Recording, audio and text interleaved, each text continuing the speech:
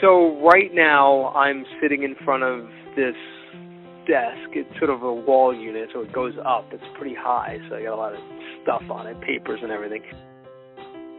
This is Steve Bellone, Suffolk County Executive. He's talking about the little plot of land from which he's been running one of New York's most populous counties for the past week or so. So this is the back room. It's a back room of my house. It's really my kids' playroom. I'm looking at, my son's Xbox game, all the board games we have over here, their lacrosse equipment and uniforms. There's a pile of balls on the other side, a couple of beanbag chairs, and we have a Peloton bike in here that we got not too long ago. He says it's not a big room. It's a 10 by 10 room. Can you see, do you have a window there? Like, what can you see outside? So, yeah, I have two windows. I actually opened up the window today, which made sense. I hadn't thought of that before. But we have a lot, side yard, not a lot there, but pretty big space on the side yard, so for the neighborhood anyway. And, the house next door, it's not a big view. That view is the only view Bellone is getting these days, because he's under quarantine after a deputy tested positive for the coronavirus. I really never thought about the possibility that I would be under mandatory quarantine.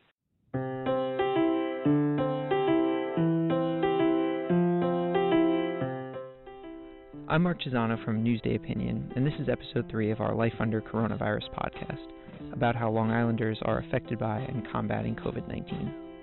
Earlier this week, we spoke to County Executive Bellone about this extremely strange situation, one which a few leaders are now experiencing.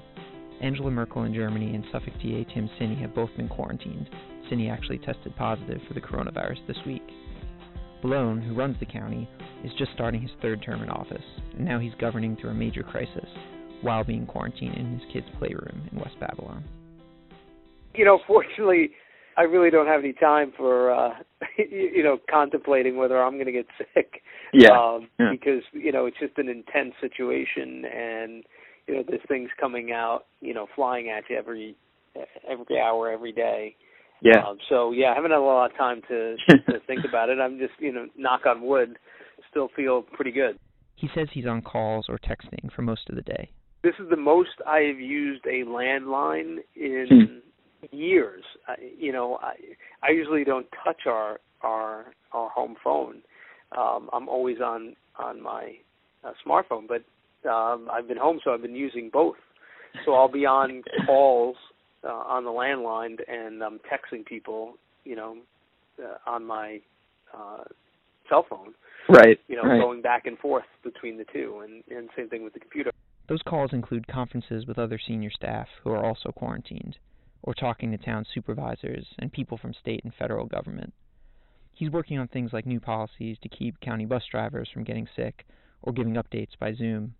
If he's not on the horn for a second, there's 80s music playing from his computer. Maybe he'll go wave to one of his 3 kids, but it can be a little lonely. Yeah, I'm surrounded by fun stuff. Yeah. But, there's not a lot of fun back here.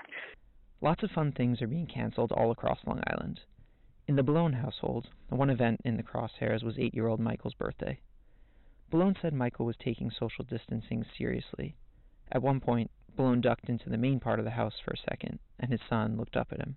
I was sort of proud of Michael when I was just standing there, and unexpectedly, out of the blue, he was playing his Game Boy, and he just said, Dad, 6 feet. And he put his hand up, and I just said, buddy, I am 6 feet away from you. I'm good. Right. But do you think that's his way of kind of dealing with an amount of fear or something? He kind of okay, I'm going to follow the rules, or does he seem afraid about what's going on? Yeah, I think if you talk to kids and you're honest with them and you tell them what's going on, I think that is more reassuring. I think it's when they're you don't give them information where and I think that's true of the public in general. I think kids are much like that. That if you talk to them and you explain to them what's going on, that is reassuring, and that's what we've tried to do with the kids. He said he understood the weight of all this from Michael and other children. It's a totally unique situation. This generation is going to, this is going to be one of the signature moments for this generation.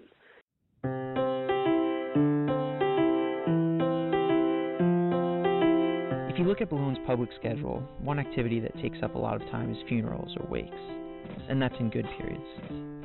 I asked him if he was gearing up for the funerals that were coming, what it might be like to potentially have to miss those funerals if we're not able to gather, or if he was quarantined.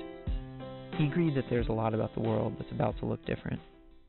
It's just a different world, and fortunately for me, in some ways, fortunately for me, I'm working every minute of every day, early in the morning, late at night, and I'm too occupied and stuff to reflect too much on it. This is probably the most reflection I've done since this whole thing began. So, I'm just going to keep at it until we get through the crisis period, and that'll be a point where I really start the process of beginning to think about what we've experienced and what we can learn from it. One example of what might be learned from all this is the way in which working might be different, even when we don't need to be on conference calls or self-quarantined. Some of the, efficiencies that, can happen through the use of technology. We have thousands of people who are home, in government right now in different industries, and we're setting up remote access to work.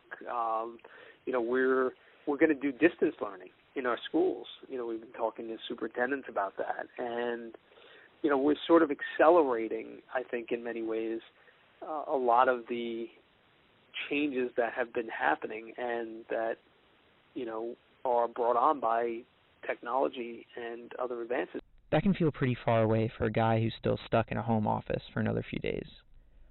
Nervous and anxious, but we will get through this. We definitely will get through this. We've faced great crises before, both in the county, but in our nation and in the world. And everything that needs to be done is happening.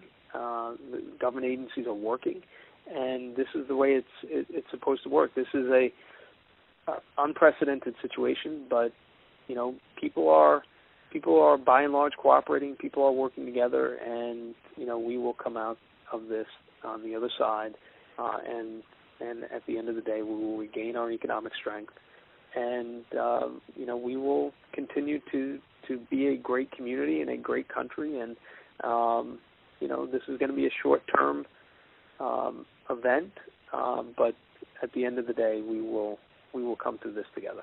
That's the advice Balloon says he'd give to other people quarantined like him. It's the same advice he said he's giving to his mother.